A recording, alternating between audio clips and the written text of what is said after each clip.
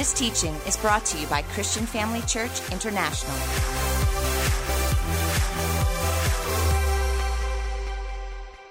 Hi everybody, it's so good to be with you. I always just love worshiping God with you. You guys are such amazing worshipers. Is it good to be in church? Welcome to you, to our guys at the other venues, you guys online. Thank you for being with us today. I'm really excited to be able to share again with you today. Wow! I just want to give a shout out to our Apostle Theo and Dr. Bev. Don't you just appreciate them so much, family? Come on, let's just give them a hand. Thank you, Apostle Theo and Dr. Bev, for who you are and what you do, the influence that you have in our lives. Can we just bow in prayer right now? Father, we just thank you, Lord, that once again we come with hearts of anticipation to hear your word, to receive, Lord, that which only you can do in our lives, Father God. And thank you, Lord God, that we just give ourselves completely to you right now. Holy Spirit, I know you are the teacher, and I know I can do nothing without you, so it is my joy to be able to submit completely to you and ask you to speak through me words of life, good seeds planted in the good soil of our hearts to produce fruit and a harvest that others too may partake of it in the mighty, mighty name of Jesus. And everyone says, amen. God is so good. Well, this morning we spoke about what did we speak about? Who was here? Let me just ask you that. Who was here? About changing your world, right? We spoke about changing your world and that we want to be salt and light, and that Jesus actually said that we are salt and light. And tonight what I want to talk about is changing your future. Anybody here want to change your future? A few, right? That's good, because you see, we all go through winter seasons in our life, but goodness me, you don't want to spend the rest of your life there. Okay, so I'm going to really allow the word to speak for itself. We're going to be speaking about a lot of scripture tonight, but essentially I want to show you three events, two really that were destined for a future time, and yet they were brought into the now. How many of you would love to experience something like that, something that you really bring into the now? And then we're going to be speaking about this first miracle of our Lord Jesus. So the first one that I want to share with you is found in Luke chapter 8 and verse 40. And just as a bit of a background, let me just read this to you. It says, so it was when Jesus returned that the multitude welcomed him, for they were all waiting for him. And behold, there came a man named Jairus, and he was a ruler of the synagogue. Everybody say, important man. It carries on, it says, he fell down at Jesus' feet and begged him to come to his house, for he had an only daughter of about 12 years of age, and she was dying. So say this, important man on important business. So, okay, that's just what Jesus was dealing with at that moment. So now I want to show you what happened. So it says, as he went, the multitudes thronged him. Now a woman having a flow of blood for 12 years. I mean, family, think about that, 12 years. That could have been like a third or half of her life. Okay, it says now a woman having a flow of blood for 12 years, it spent all her livelihood on physicians and could not be healed by any. It says she came from behind and touched the border of his garment, and immediately the flow of blood stopped. And Jesus said, who touched me? Now we can kind of visualize this, that he must have stopped, right, at that moment. And just think about this. I mean, can you imagine what Jairus, this important man on important business, can you imagine what he was going through? I mean, like, now, do we have to do this now? Just put yourself there, okay, for a moment. Carries on and says, when all denied it, who knows how long that took, Peter and those with him said, Master, the multitudes throng and press you and say, who touched me? But Jesus said, somebody touched me, for I perceived power going out from me. Verse 47, now when the woman saw that she was not hidden, she came trembling, falling down before him. She declared to him in the presence of all the people the reason that she had touched him, and now how she had been completely healed. And he said to her, daughter, be of good cheer. Your faith has made you well. Go in peace. Now, I want to just focus on three areas of these scriptures, because, I mean, we all know the story, right? And the first thing I want us to look at is verse 42b, because it says, as he went, the multitudes thronged him. So it would appear to me right there and then that even Jairus and Jesus were actually kind of battling to get through the crowd to get to Jairus' house, okay?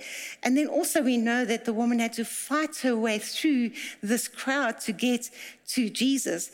But one has to ask the question, how many of those multitudes that thronged him had issues? And not one of them received anything. Just saying, family, say this, tenacious faith will change my future.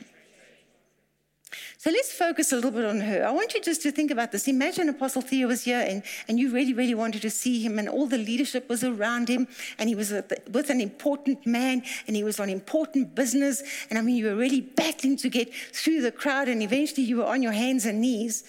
I mean, that's the picture that we've received, right? That this was in the streets, the dirty, dusty roads of Capernaum. And I mean, she was literally crawling through this crowd. And you can just imagine that she's kind of, if I can just touch the bottom of his garment, I can receive my healing. And kind of, stretching out her hand when she kind of sees his robe. I mean, she must have been scuffed and trampled on. And bam, at that moment, man, she knew something happened. Let's say it again, tenacious faith will change my future. Amen. The next thing I want us to just think about for a moment is in verse 44, it says this, it says, she came from behind and touched the border of his garments. In other words, she actually didn't even have eye contact with Jesus. And I kind of think, if Peter and John on their way to the temple and here's this lame man at the gate, beautiful.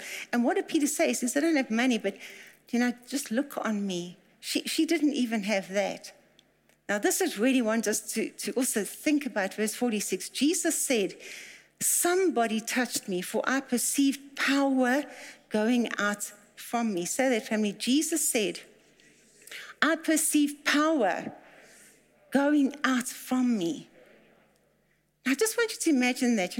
I've got this imagination, and I kind of think about this. So when I'm praying for somebody, I think about that, and I kind of think of Jesus. He's sitting on the right hand of the Father, and as I pray, Jesus is going, whoa, what was that? I just felt this surge of power leaving me. It's a good picture, right? It's a good picture.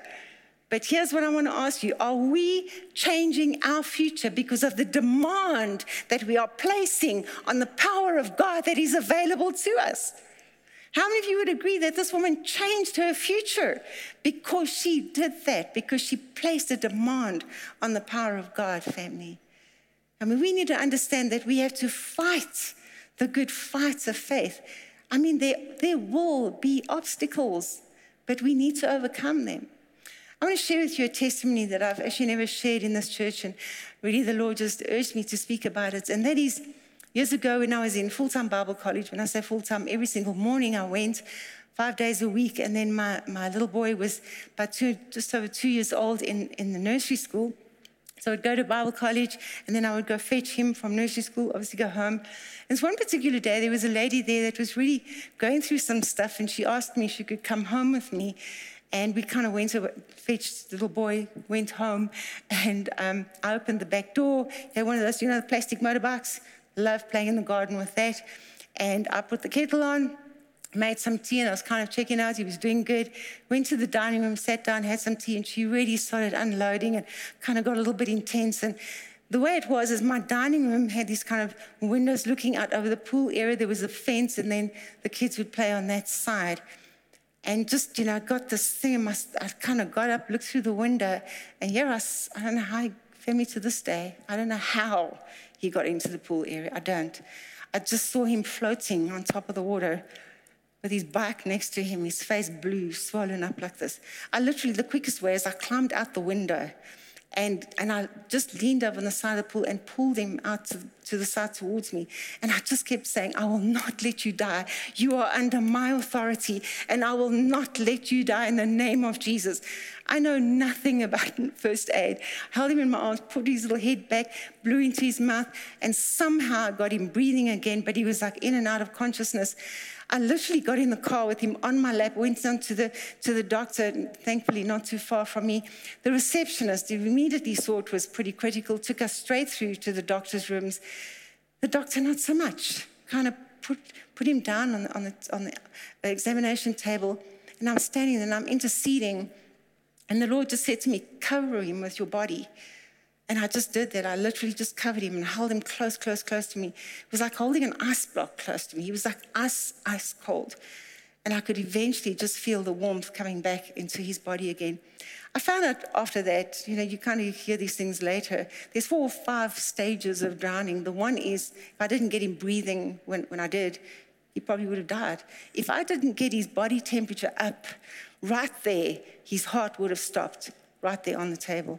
And I've heard that that's actually where most drownings occurred into death, is because of the body temperature. Then there was whether there was infection in the lungs and whether that was going to collapse, whether he got enough oxygen into his brain, all these things. Anyway, they called the ambulance, and I can tell you this, by that evening, it was very evident that Gareth was completely restored. That's God, amen. That's God. So say this again, that tenacious faith will change my future. So the second one, number 2, that I want to look at is Matthew chapter 15. And I'm going to be reading from verse 21. It says, then Jesus went out from there, departed to a region of Tyre and Sidon. And behold, a woman from Canaan came from the region, cried out to him. That means she was shouting at him. Okay. She's saying, have mercy on me, O Lord, Son of David, my daughter is severely demon-possessed.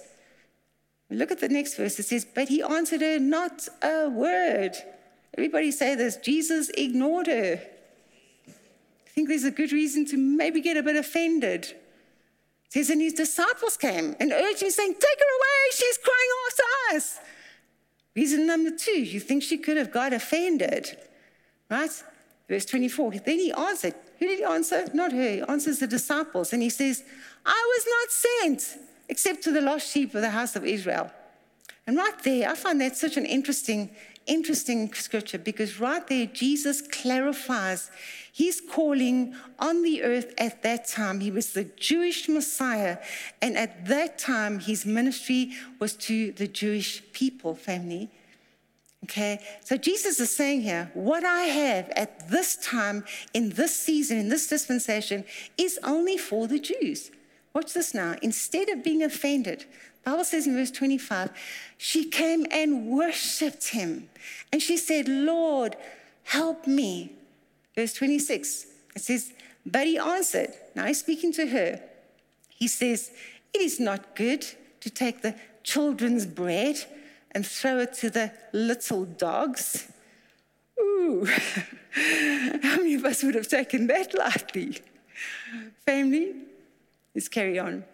Say this, to change my future, I cannot afford to become offended.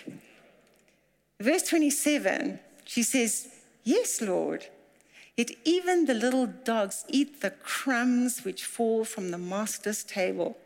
And then Jesus answered her and he said, oh, woman, great is your faith. Let it be to you as you desire.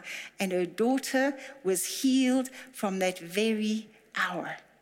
Now, once again, I just want to show you some things there. Let's see this. Jesus came for the Jews at that time, right? And Jesus is saying, listen, what I have is for the Jews. I can't give it to you. I can't take their bread and give it to you. She says, a crumb, just a crumb is enough. Say this again, family, to change my future, I cannot afford to become offended. Let me say it like this. Faith cannot survive in the soil of offense. Kind of reminds me of another story that we find in 2 Kings chapter 5, and this is about Naaman. We know the story about Naaman, right?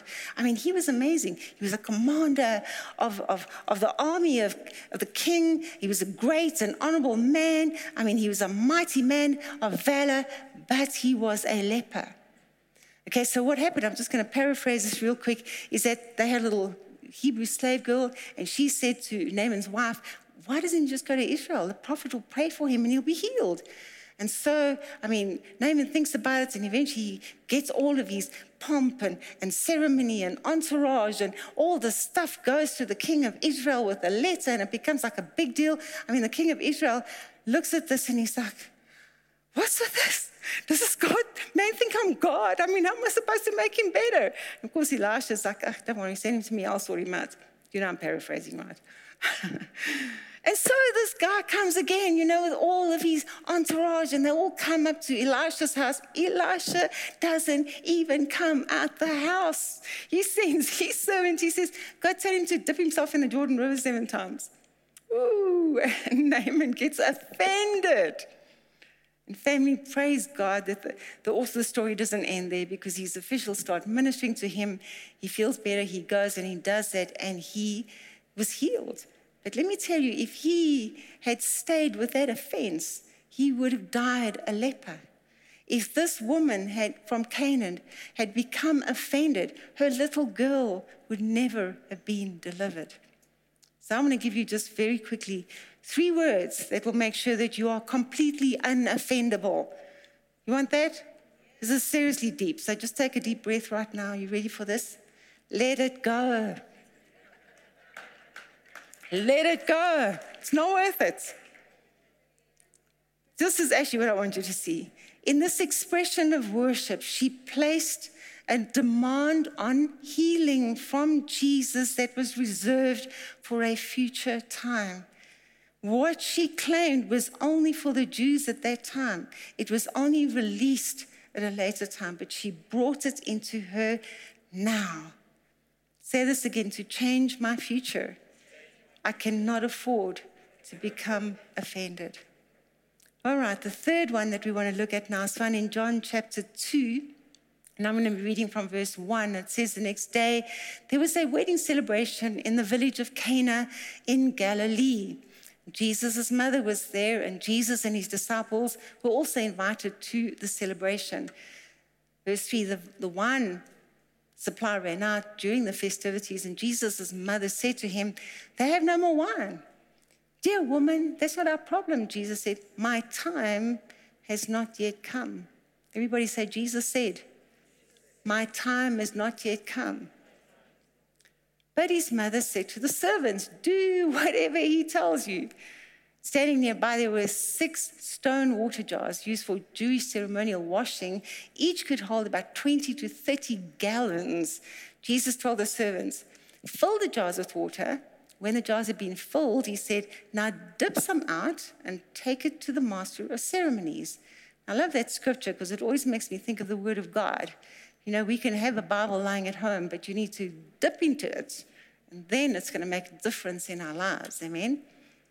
So evidently this was changed as it was taken out.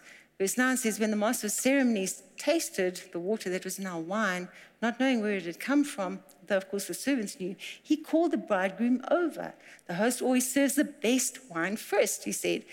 Then when everyone has had lots to drink, he brings out the less expensive wine. But you have kept, listen to this, you have kept the best until now. Carries on in verse 11, family. It says, this miraculous sign at Cana in Galilee was the first time Jesus revealed his glory, and his disciples believed in him. Now, I'm going to come back to that. I just want you to keep that picture in your mind, you see, because for us to really get a revelation of what this is all about, we need to look a little bit further as to, was the wine alcoholic or was it not alcoholic? You know what I'm talking about? Because new wine is very significant in the Word of God. In the Old Testament, there's actually a lot of areas that they refer to new wine, especially in the Old Testament, we're talking about the promised land and the promises to come. In the New Testament, we often see new wine referring to Revelation being the new covenant and the Holy Spirit now living inside of us. And Jesus himself makes a statement in Matthew chapter 9 and verse 17. He says this, nor do they put new wine into old wineskins, or else the wineskins will break. The wine is spilled and the wineskins are ruined, but they put new wine into new wineskins and both are preserved. Jesus here was actually answering a question that was posed to him as to why he did things so differently from the other leaders of the synagogue, as well as even John the Baptist. And what he's saying here is very prophetic, because we know that, he was referring to the new covenant, and the new wine is revelation of the new covenant. And the new wineskins is the new creation. You and I, the born-again Christian, who can actually house the very presence of God inside of us. You see, in the New Testament, very often there's this comparison of wine and, in fact, the Holy Spirit. If we have a look at Ephesians 5 and verse 18, it says this: do not be drunk with wine wherein is excess, but be filled with the Spirit. So God is saying to us here, why would you go for the counterfeit when I've given you the real thing? Amen? I want to just go to Acts chapter 2, because this is the day of Pentecost. And family, this has got everything to do with what happened at that first miracle in Cana. Let's just read it, okay? It says, and suddenly there came a sound from heaven as a rushing mighty wind, and it filled the whole house where they were sitting. There appeared to them divided tongues of fire. One sat on each one of them, and they were all filled with the Holy Spirit. They began to speak in other tongues as the Spirit gave them utterance. Now, if you carry on reading, it pretty much speaks about all different people that came from all over the place, were in Jerusalem at that time, and they're all from different places, different home languages, different native tongues, and they heard them speaking in their languages about the wonderful works of God. You can read it, it's from verse 5 through to verse 11. Verse 12 says, they were amazed and perplexed, saying to one another, whatever could this mean? And then this amazing statement, it says, others mocking said, they are full of new wine.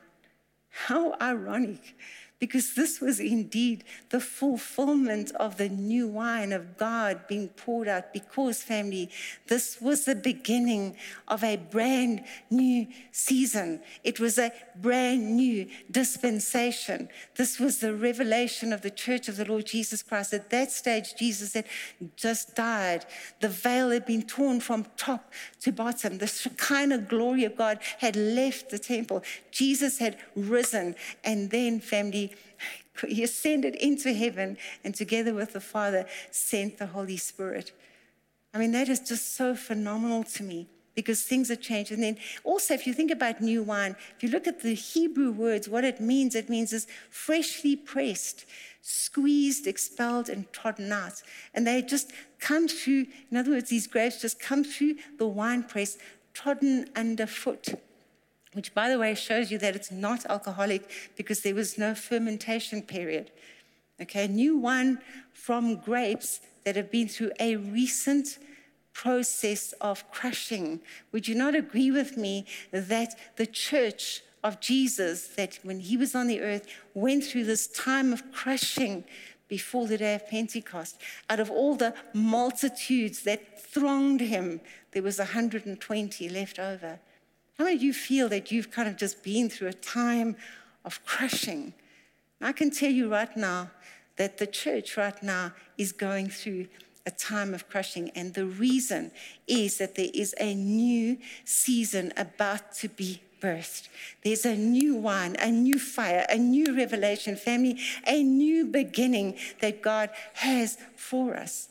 And this all relates to the significance of this first miracle that was all prophetic of this time. See, it's also new wine, and this is very exciting, is also very indicative of an overflow and of prosperity. Let me show you this in Deuteronomy 11, verse 14.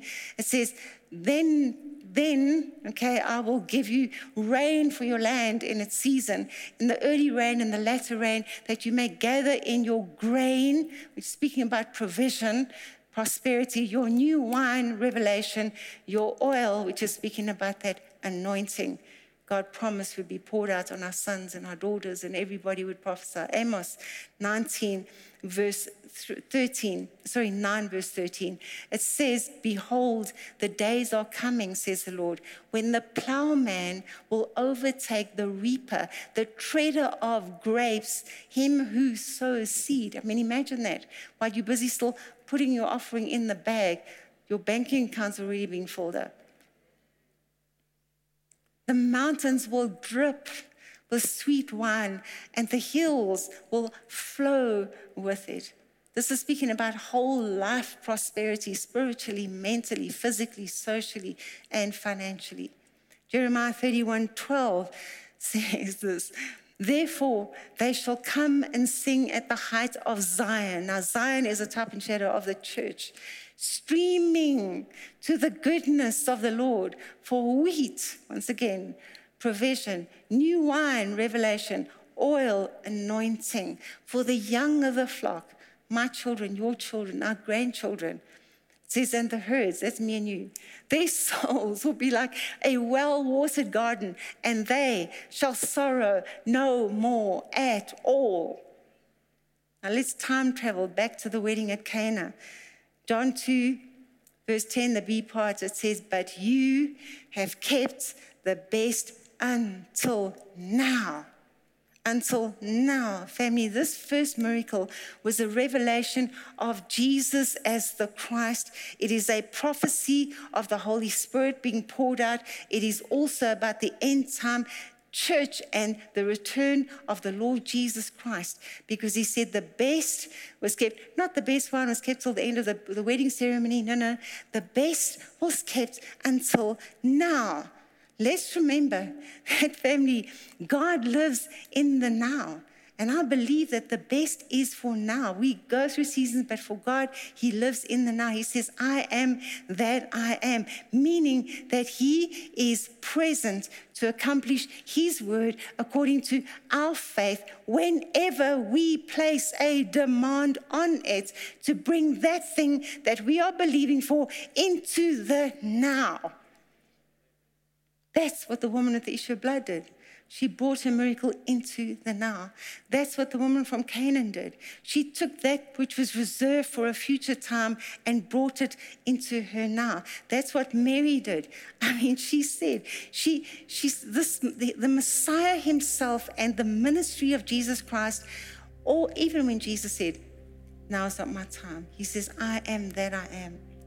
Now look at this. We have a look back at the wedding feast again, John chapter 2, verse 11, it says, this miraculous sign at Cana in Galilee was the first time that Jesus revealed his glory and his disciples believed in him.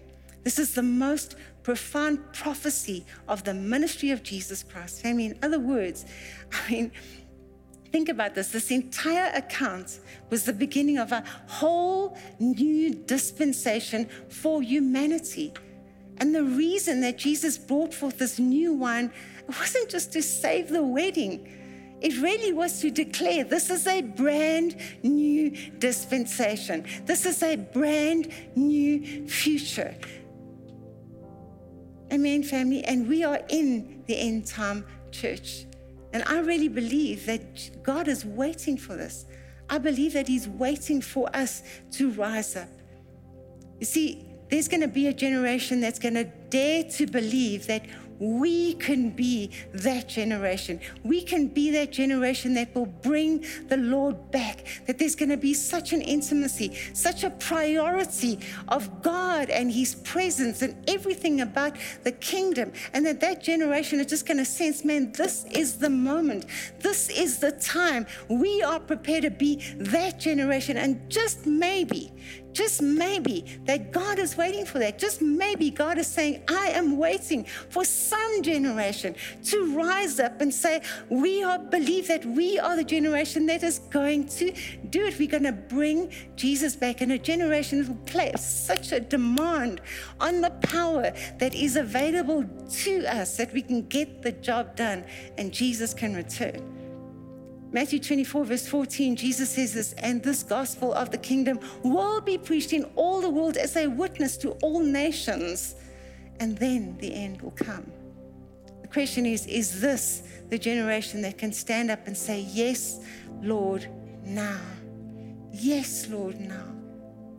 This is all that God, I believe, is waiting for, that we really can honestly be like this woman that had tenacious faith, to place a demand on the power of God. Like the woman from Canaan that brought that thing that was supposed to be in for a future time into her now. And like Mary that just says, do whatever he tells you to do. And a whole new dispensation was birthed because of tenacious faith, because of not being offended. Family, are we prepared to rise up and be that generation? I believe the Father's looking at us and say, church, are you ready as a bride? The Bible says the Spirit and the bride say, come. Maybe that's what God's waiting for us to say, we're ready. We're the ones that say, come. Amen. I want to be praying for us in a moment, but right now I just want to give people an opportunity to step in to this dispensation. And the only way we can do that is to become a child of God. So if you're here tonight and you say, you know what? In fact, can I just ask you, just focus, just close your eyes for a moment. Just bow your heads. You're here tonight and you say, I don't even know where to start. Well, I want you to know there's only one place to start, and that is when you make Jesus Christ your Lord and Savior. All your sins are forgiven. Jesus comes and makes a place in your heart, and you are guaranteed in having a place in heaven for all of eternity. But he's knocking at the door of your heart, and unless you open that door, he can't come in. So I want to ask you tonight, just open the door. Jesus is saying, I'm here. Just open the door. Just allow me to do what I do. Just receive that gift that I gave, eternal life. Also, there are people here, maybe tonight you say, you know what, I want to be one of the new generation. I want to be that generation that says, Jesus, come, but my life isn't what it should be. I just would like to rededicate my life to the Lord tonight. Or maybe you just want to be sure in your heart that you will be spending eternity in heaven. Maybe somebody close to you just passed away and you stop to think, if something happened to me, where would I go? You can be sure tonight. So I'm going to pray with you. I'm going to count to 3. And if you just raise up your hand right there where you are, I'm going to include you in my prayer. So if you want to receive Jesus Christ as your personal Lord and Savior, I'm going to ask you to raise your hand up right now. If you want to rededicate your life to the Lord, just raise your hand up right now. You want to be sure that you're going to heaven, just raise up your hand right there where you are in this auditorium, in the other auditoriums, you guys online, just raise your hand up. You know, the Holy Spirit can see it. You got to know there's a battle going on for your soul tonight, because the devil's not going to let go easily. He doesn't want you to step into this new life, this new dispensation Jesus has for you. But you raise up your hand, just raise it up. Right there we are. Thank you. I see hands. Thank you for your hand. Thank you for making this decision. It's the best decision of our lives. I'm going to ask each and every one of us just to say this together. Just say, Lord Jesus, thank you for the price that you paid. Thank you that you set me free. I believe that you died on that cross to take my sins, that you rose again on the 3rd day. And right now, I receive you as my personal Lord and Savior. I want to live my life for you. Thank you for forgiving me, and help me to forgive all those that have hurt me. In Jesus' name, amen. Thank you for joining us during this episode of Living Life with Dr. Theo and Bev Wolmarans. We hope that through this inspired teaching, you had an encounter with God. If you enjoy the teaching ministry of Apostle Theo and Dr. Bev Wolmarans and would like to enjoy more resources, we hope you will visit our website at www.christianfamilychurch.co.za, or for our American listeners, www.christianfamilychurchsa.com.